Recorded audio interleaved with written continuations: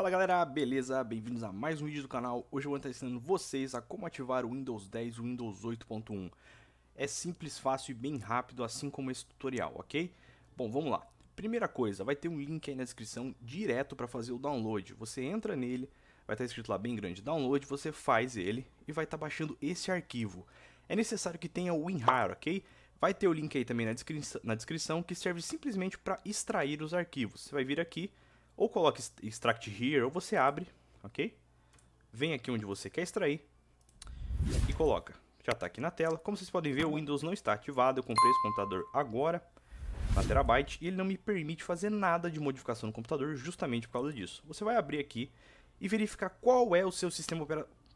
32 bits, 64 bits, você vai verificar isso. Simplesmente fazendo isso, ó. Este computador, propriedades, e tá aqui, ó.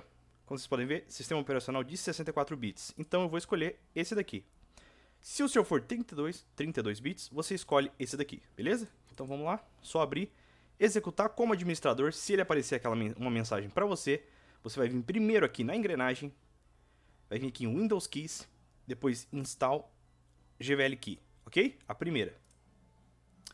Ele demora alguns segundinhos aí, ele vai estar fazendo a instalação daqui, coisa bem rápida. Após ele terminar isso daqui, a gente vai fazer um outro procedimento dentro desse programa, é rapidinho também, beleza? Vamos aguardar aí, eu vou avançar um pouquinho o vídeo, caso ele não demore eu nem preciso fazer isso. Vamos aguardar. Bom, voltando galera, como vocês podem ver, já está aqui ó, chave de produto, beleza, o Windows ainda não está ativado, agora a gente vai vir aqui ó, Windows Activation. Galera, vale lembrar que nada aqui está desativado, ok? O Windows Defender está ativado, tudo certinho, não tem nada desativado, então ele não tem vírus. Eu baixei aqui pelo Google Chrome, então ficou tudo show de bola. Como vocês podem ver, ele está ativando aqui e a mensagem vai sumir aqui instantaneamente quando ele terminar. Olha lá, já sumiu, o Windows já está terminando aqui o processo. É coisa bem simples, bem rápida. Se ocorrer de der algum erro, etc., na descrição do vídeo, ó, vocês podem ver, terminou. O Windows já está ativado. Pode excluir isso daqui, não precisa ficar com isso, beleza? Simples e fácil. Se der algum erro, na descrição do vídeo vai ter todas as soluções dos erros possíveis que eu tive no outro vídeo. Então eu estou tentando auxiliar ao máximo todo mundo, ok?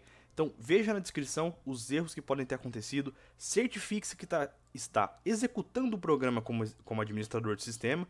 E outra coisa, muito importante, execute as atualizações. É essencial que o Windows esteja atualizado para a última versão.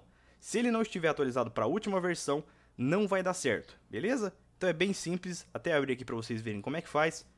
E beleza galera, é bem isso, se inscreva aí no canal, deixa um like, eu agradeço aí pela sua atenção e confiança. Qualquer problema pode falar comigo, na descrição tem tudo explicadinho, como isso funciona, se acontecer alguma coisa, etc. Tchau!